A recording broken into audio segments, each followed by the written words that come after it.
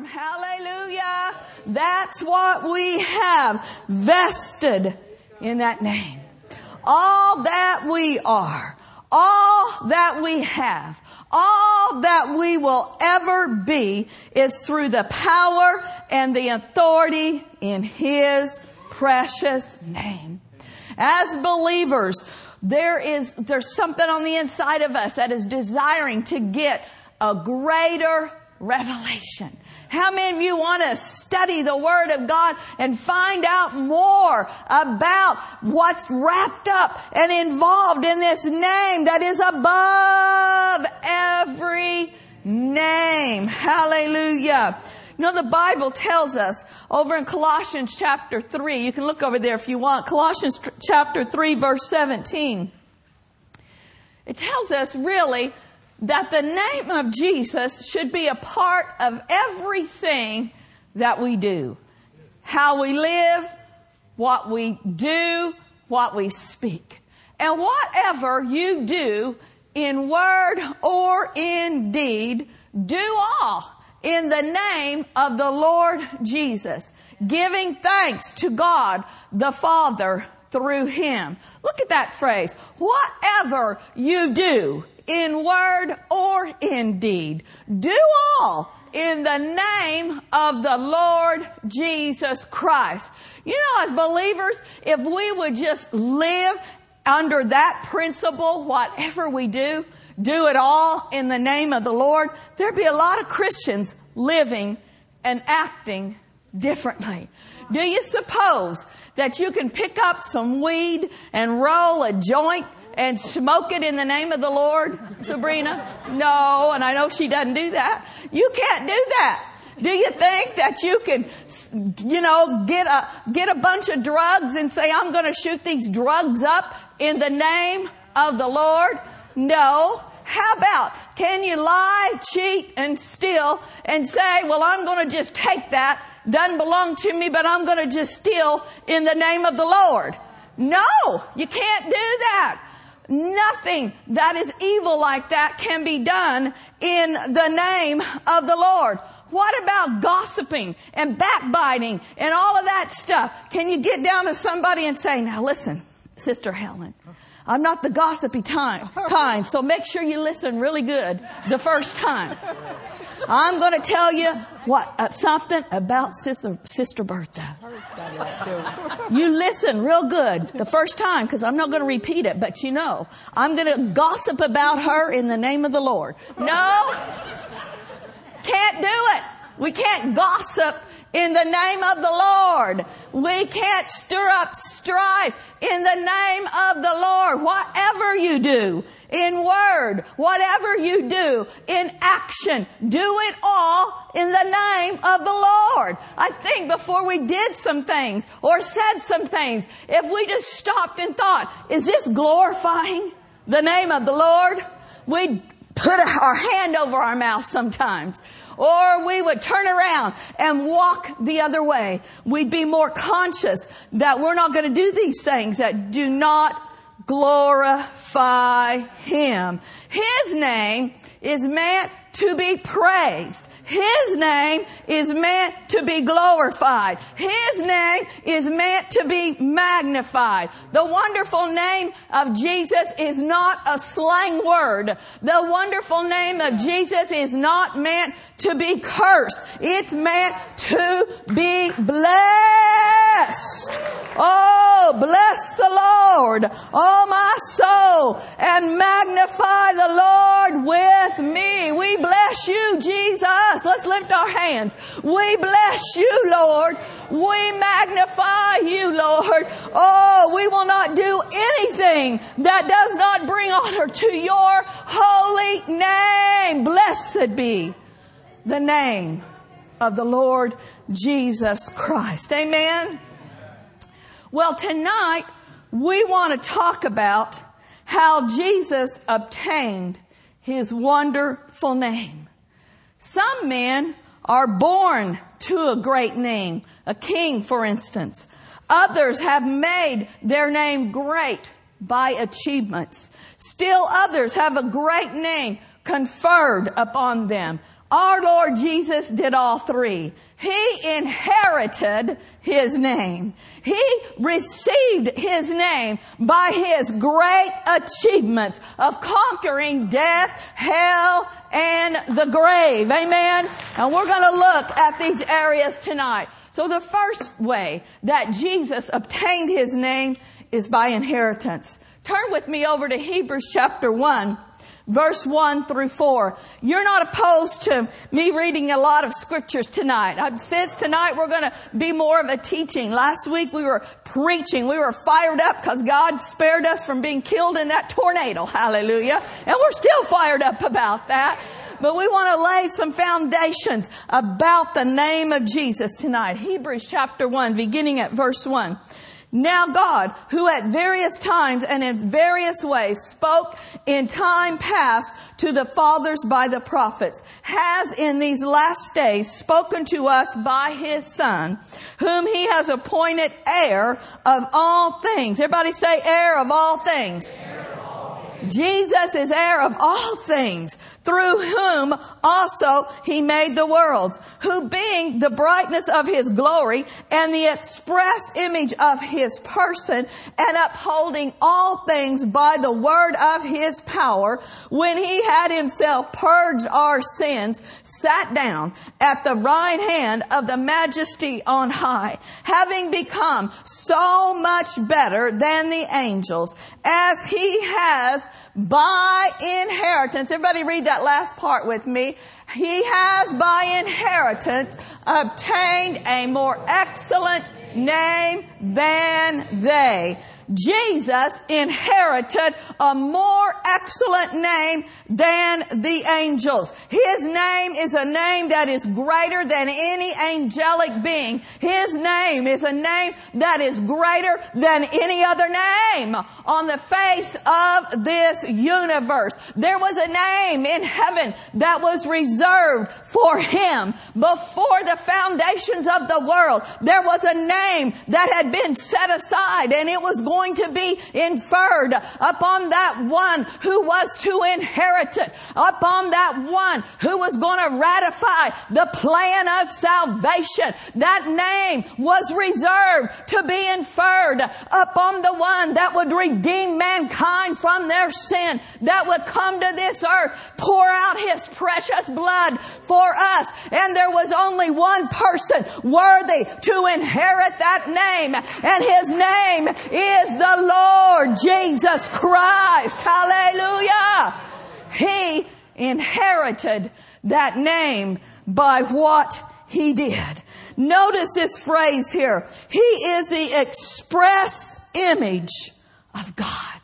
He is the brightness. As one translation says, He is the outshining of the Father. In the Amplified it says, verse 3, He is the perfect imprint, the very image of God's nature. How many of you in here tonight are parents? You know, it's often said of children sometimes that they are the imprint of their father. They're just like their mother. They've got their characteristics. They've got their personality. Sometimes it's not always great. It can be the good, the bad, and the ugly, but they're just like their dad. You know what I mean? As much as some kids look and act like their parents, yet they're not exactly like them, because God created us all unique beings. We all have our own characteristics. No two fingerprints are alike, because all of us are created as one being in the likeness and image of Him. But when it comes to Jesus, this verse says, Jesus is the express image of the Father. He reflects all the characteristics and the attributes of His Heavenly Father.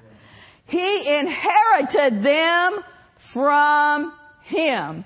He's the image of God. If you want to see the Father, look at Jesus.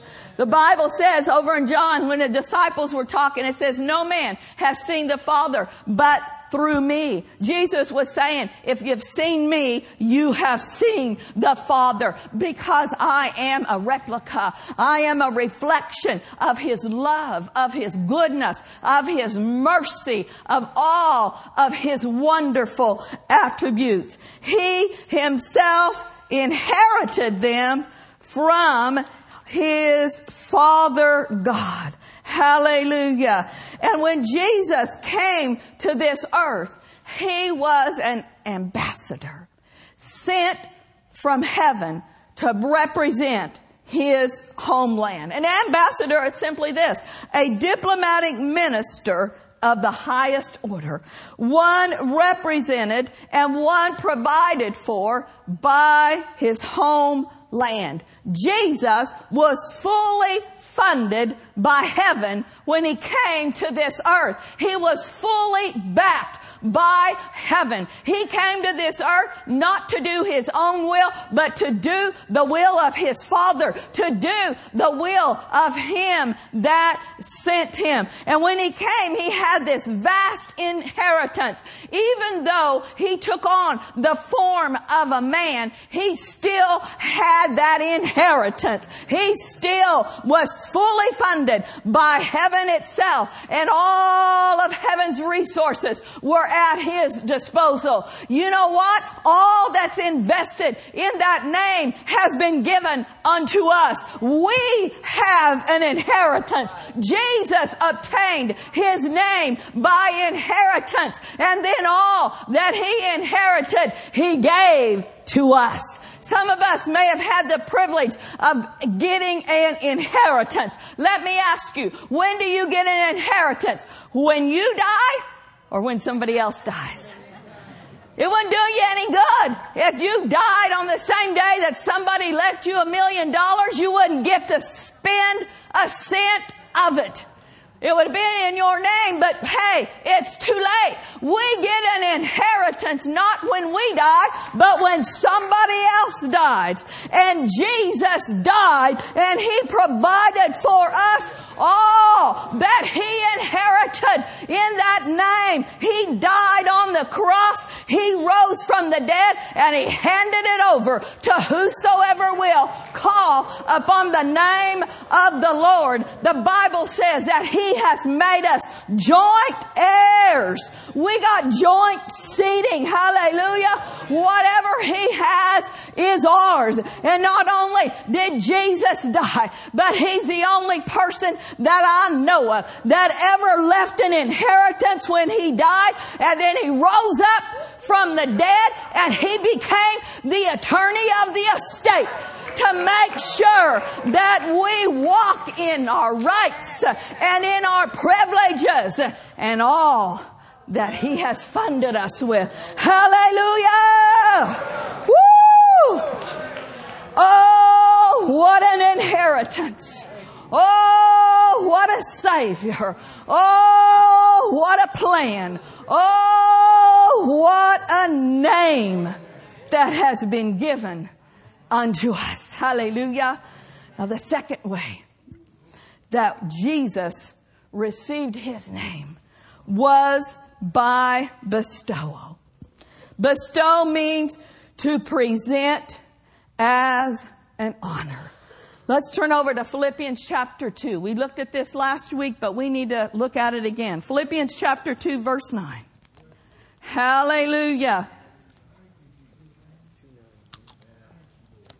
Oh, blessed be your name. Philippians 2:9. We're looking at most of these scriptures tonight in the New King James Version.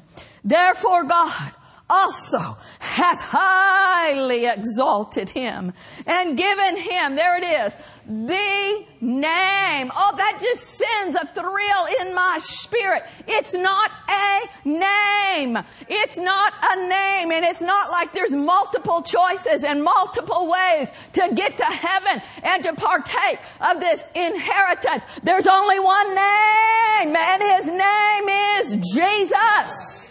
God hath highly exalted Him and given Him the name which is above every name, that at the name of Jesus, every knee should bow, of those in heaven and of those on earth and of those under the earth, and that every tongue should confess that Jesus Christ is Lord, to the glory of God the Father. Highly exalted. Those two words in the Greek, one means over and one means to lift up. This phrase in Strong's, it suggests that it's saying this: an exaltation to the highest position, an elevation above all others. God gave him the name above every name, one to which every knee shall bow. Do you reckon fear is a name? How about sickness and disease? Is it a name? How about depression? Is it a name? How about lack? Is it a name? Every name. Everybody say every name. There's nothing named under heaven that will not bow to the authority in the name of Jesus. Now, that name is not going to work for somebody that thinks they're going to use it just like a lucky rabbit's foot or something like that and just parrot, walk around the name, in the name, in the name, in the name. No, that's why we're praying for revelation knowledge. That's why we are believing that the eyes of our understanding, our spiritual life, will be flooded with light, and our hearts will be able to grasp the power and the authority that's vested in the name of Jesus. The name. It's not just a name for this realm, but it is a name that is above every name in all three realms: heaven, earth, under the earth, hell. Hallelujah. Now, we've been referring to Ephesians quite a bit, and Pastor has us praying the Ephesians prayers. And I found this translation of Ephesians chapter 1, verse 17 in Moffat's, and I don't believe we have that. So just listen to this.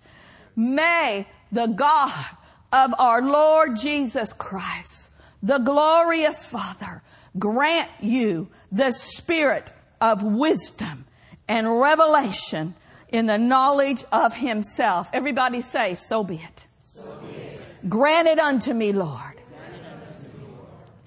Then it goes on to say in verse 18, illuminating the eyes of your heart so that you can understand the hope to which he calls us, the wealth of his glorious heritage to the saints. Woo!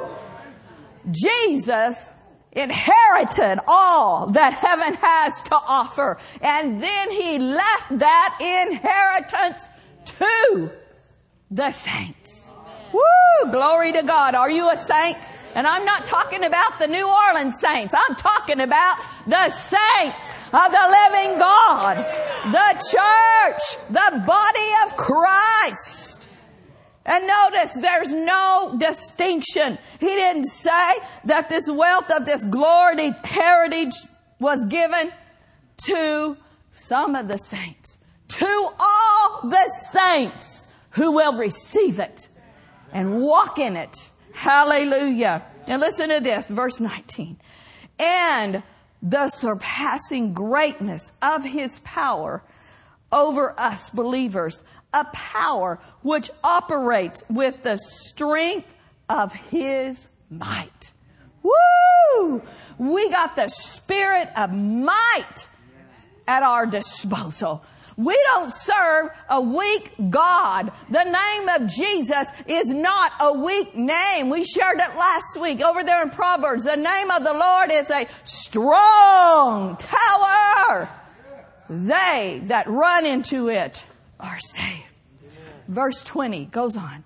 Which he exerted. This power that he just said is ours, is that same power which he exerted in raising Christ from the dead and seating him at his own right hand in the heavenly spheres. Where is that seat that Jesus is seated on? Where is that position that we have been granted as joint heirs together with him, seated together with him? Where is that seat that he's talking about? Right here in verse 21. It is above all angelic rulers, authorities, powers, and lords. It's above every name that is named, not only in this age, but in the age to come. Hallelujah. He has put everything under his feet and set him as head over everything. Now listen to this phrase. Why, God, did you do that? Why did you give him that place and that position far above all principalities and powers? Why did you do that? Just for Jesus? No. The purpose is in this phrase. He did this for the church. Woo! Hallelujah! Woo!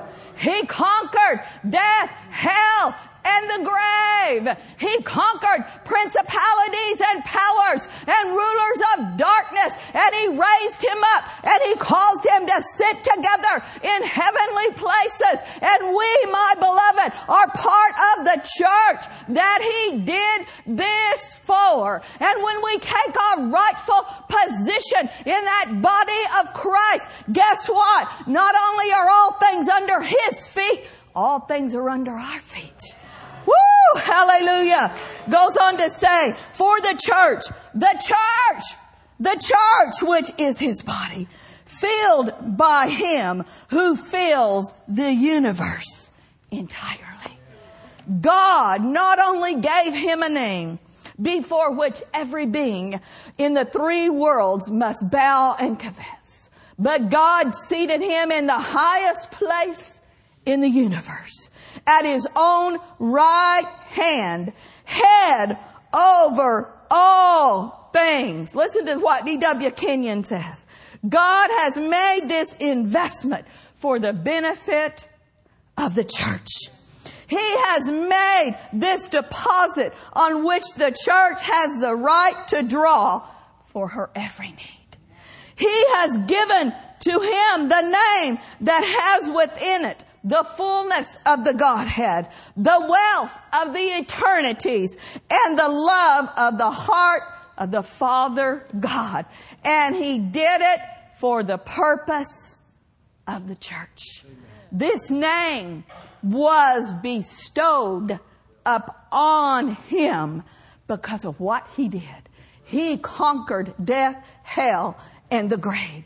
This place, this position was granted unto him. And folks, we have a place. We have things that have been bestowed unto us. And too many people are not coming up to the table. Too many people, too many believers are not coming up and sitting in the chair that has been provided for them. The devil is under our feet, but he wants to make you think you're under his feet. Folks, he doesn't have a place. He doesn't have a chair seated together in the heavenly places. The Bible calls him the accuser of the brethren. He comes to the throne room day and night, and he accuses us before the Father. But there's not one verse in the Bible that says when he comes to the throne room that God says, well, pull up your chair and let's sit down here and talk about it. No, he doesn't have a seat.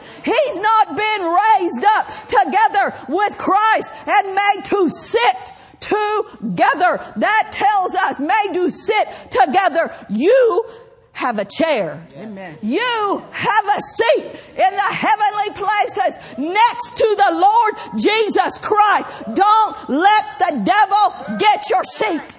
Don't let the devil have your chair. That's what he's going after. He's going after your place. He's going after your position. He wants to be able to have the authority that we have. But he has been defeated. He has been stripped of that authority, and it's been given to us. Hallelujah.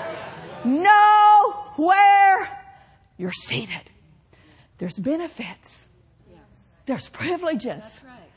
We have preferred seating. I used this illustration years ago, but it just comes up in my heart. Maybe you've been to an event where you had preferred seating. I remember years ago, we went to Phoenix and we went to a game with a pastor's brother. It was a basketball game. And, we were walking into the stadium and I'm thinking, where's our seats going to be? And I go to games mostly to eat. So I'm scoping out the concession stand and going to eat this, going to eat that. And our seats, we kept going down, down, down to the floor. And I noticed the lines were really long at these concession stands. And I'm thinking, man, I'm hungry. I'm going to spend most of my time out here. Isn't that big of a deal for me, but nonetheless, we got down. We had preferred seating. And preferred seating was almost on the floor. And preferred seating meant somebody came and said, here's a menu. May I take your order? I didn't have to leave my seat and go stand in the lines. Somebody came. Because I had preferred seating. It came with my seat. It came with my place that somebody was going to wait on me. Somebody was going to take my order and go out there and get that food for me. Folks, we got preferred seating in the realm of the Spirit. Hallelujah! Woo! Hallelujah! Don't waste your time thinking you're going to storm the gates of heaven, begging and crying and squalling and bawling. What you need goes with your place. What you need goes with your position. Hallelujah. You've got preferred seating, and all that you need has been granted in that wonderful name, the name of our Lord Jesus Christ. Hallelujah. Woo! That's a word from heaven for somebody. Some of you need to know where you are seated. You have forgotten where your place and your position is. Rise up on the inside of you. Shake yourself spiritually. Some of you are asleep spiritually. You've just let the devil run roughshod over you. You've been accepting those lies. You've been receiving those thoughts that say that you are a nobody, that you are unworthy, that you don't receive, that you don't deserve the goodness of God and the love of God. You don't deserve to have your prayers answered. That's a lie. Come on up. Come on up and take your position. Woo! Come on back up and get in your seat. Stop crawling around on the ground. You got a chair. Woo! You are not an unworthy worm. Religion has grabbed hold of that and just inbreds that in people. You're an unworthy worm. You know what a symbol of a worm is? Worms slither around on the ground. You are not a worm, and you are not unworthy. You have been made worthy by the blood of the Lamb. Hallelujah! Woo! Hallelujah! Thank you, Lord, for our position. Thank you, Lord, for what you have provided for us. And then the third area we want to look at here tonight quickly. Jesus won his name by conquest. We've already been referring to it. What he provided was not without a fight, but he was up to the task. The kingdom of God is used to the conflict and used to the resistance from the devil. From the very beginning, Satan opposed the plan of God. From the very time there in the book of Genesis, when God prophesied that there was a seed of the woman that was coming, that was going to bruise his head, he went after that seed. Remember, before Jesus was ever born, he tried to kill him before he was ever born. And then when he was just an infant, he caused that ungodly plot to come in Herod's thinking and have all of the young male babies killed. He tried to oppose the plan of God. And then on that day, when Jesus hung on that cross and he was crucified, don't you know that the devil and all of his cohorts in the regions of the damned, they thought they had won. There was rejoicing in hell. There was a party going on, but that party was interrupted on the third day. Woo! Hallelujah! He thought that he had won. He thought that he had killed the Son of God. He thought that he had stopped the plan of redemption. He thought that he had kept what God had put in motion to redeem mankind and to get man back in fellowship with him. He thought that he had thwarted that plan. But oh, was he in for a surprise. Hallelujah. He even thought that it was his idea to crucify the Lord. But you know, it wasn't. God would have never allowed that to happen if it wasn't part of his plan to redeem mankind. Hallelujah. And Jesus would have never stayed on that cross if he hadn't willingly laid aside his deity. The Bible says he could have called 10,000 angels. He could have called 10,000 angels. The Father had to turn away to keep from doing something. It wasn't the devil's idea to crucify Jesus. Certainly, he stirred up the religious leaders, but it was in the plan from the beginning. But you know what? The plan didn't end on the cross. Woo! On that third day, Jesus rose up victorious over death, hell, and the grave. Hallelujah! The greatest conflict of the ages, the greatest conquest of eternity. Hallelujah! And Jesus came out the winner. Jesus came out the champion. Hallelujah! In the battle of the ages, Jesus was the last man standing. Woo! Hallelujah! Hallelujah! Woo! And he departed from the regions of the damned, and he stripped the devil of his power and his authority. Look over at Colossians chapter 2, verse 15 in the Amplified. Hallelujah. Well, I guess this isn't just teaching tonight. I can't help myself. This is teaching to me, okay? Because we're looking at a lot of scriptures. Woo! Hallelujah. You departed long. Look at this. God disarmed. Woo, I like that word. He disarmed the principalities and the powers that were raged against us. And he made a bold display and a public example of them in triumphing over them in him and in it, the cross. Hallelujah. God disarmed. Don't you like that? The King James says spoiled, but I like that. Disarmed. Another translation says he disarmed the principalities and the powers which fought against him. The Phillips translation says it like this: Jesus exposed them, shattered, empty, and defeated. Hallelujah. When somebody is exposed, that means nothing is hidden.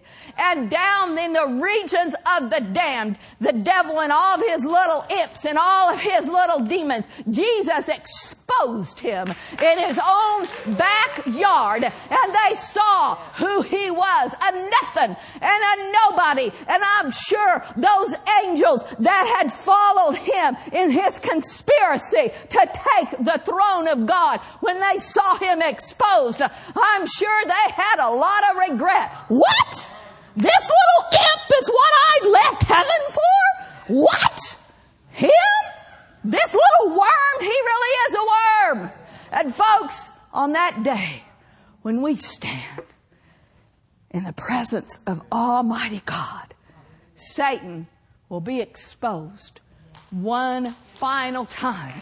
And there's coming a day when he will be cast into outer darkness. He will be bound up and cast into the pit. And I know that there's going to be many Christians, when they see him exposed, empty, and defeated, they're going to go, what? What? Him? It? That? That little wimpy thing? That's what caused me so much trouble? Are you kidding me? I should have whipped him a long time ago. I had a power and authority over him. Jesus already did it. And we can get a revelation in our spirit of who Satan is. We always talk about we need a revelation of who God is and who Jesus is. And we certainly do. And we need to meditate on him, not on the devil. But I'm telling you, if you get a revelation of how defeated the devil is, how exposed, how disarmed, how shattered, how defeated, and how empty and vain his threats and his lies are, you will no longer shrink back from him in fear. He does not deserve to be reverenced in any way, fashion, or form. Years ago, a minister was holding a meeting down in Southern California, and everybody, it seemed like, was getting the flu. And there was very few people in the meeting. So the pastor came up to the evangelist and he said, "Brother, aren't you afraid you're going to get the flu too? Should we close the meeting? Everybody's got the flu." And this evangelist said, "No, in the name of Jesus, I will not have the flu." And the pastor shrunk back and said, "Oh, aren't you afraid the devil's going to hear you say that?" And this evangelist rose up and said, "He's the very dude I'm saying it for. I don't fear him and I don't fear the flu. He's defeated, folks." The name of Jesus is greater than any other name. Hallelujah. Glory to God. These principalities that it talks about here, they have been paralyzed. Paralyzed means they can't move. Satan had to hide and watch when Jesus stripped him of those keys, the keys of death, hell, and the grave. Satan and all of his cohorts were paralyzed by the power of God that raised Jesus from the dead. And doesn't the Bible say that same power that raised Jesus from the dead? Where is it? Where is it? That same power that raised Jesus from the dead. Where is it? Where is it? Some of you are looking like, I don't know. I didn't take it. Don't blame me. I didn't lose it. No, that same power that raised Jesus from the dead dwells in every born again believer. And that same power that raised Jesus from the dead, what's it going to do? It's going to quicken your mortal body. It will quicken every kind of dead situation in your life. If your finances are dead, begin to declare that same power that raised Jesus from the dead quickens my finances.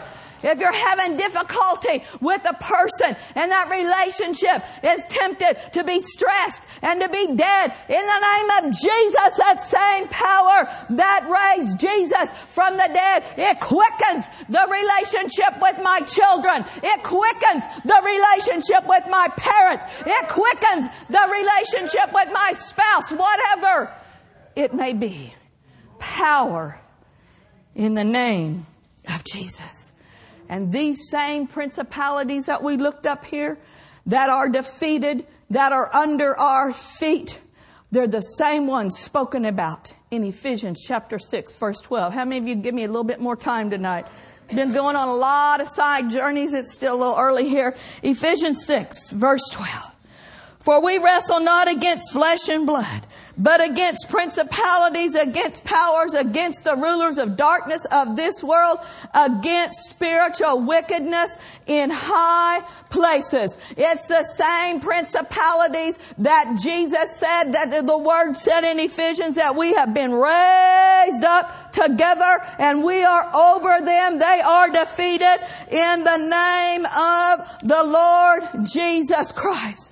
When Jesus defeated the devil, He destroyed the power of darkness to hold us in bondage. I love this scripture. Colossians chapter 1 verse 13 says this. Who hath delivered us from the power of darkness, and He hath translated us into the kingdom of His dear Son. You do not have to be bound by the power of darkness. The name of Jesus has translated us out of the kingdom of darkness and brought us over into the kingdom of light. When we get that revelation, hallelujah, on the truth of the name of Jesus, and we know what belongs to us, we can put Satan on the run every time.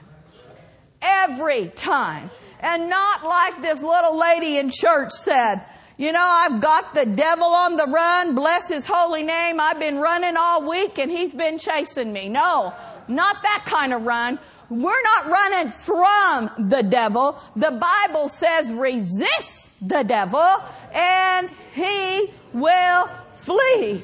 And I know the Bible says that he walks about as a roaring lion, seeking whom he may devour. I heard this years ago and I can't improve on it. But when Jesus stripped him of his power and of his authority, just see it like this. He pulled all of that lion's teeth out. And no lion is ever going to gum you to death. You do not have to be afraid of the devil. Hallelujah. He's all roar with no bite. Glory be to God. We're the ones with the power. We're the ones with the authority. Have you got any areas in your life that you are tired of the devil messing with? You got any affairs in your life that you want to kick him out of tonight? Well, let's all stand to our feet. Hallelujah. Hallelujah. Thank you, Lord, for your name. Thank you, Lord, for that name that is above every name. The name of Jesus.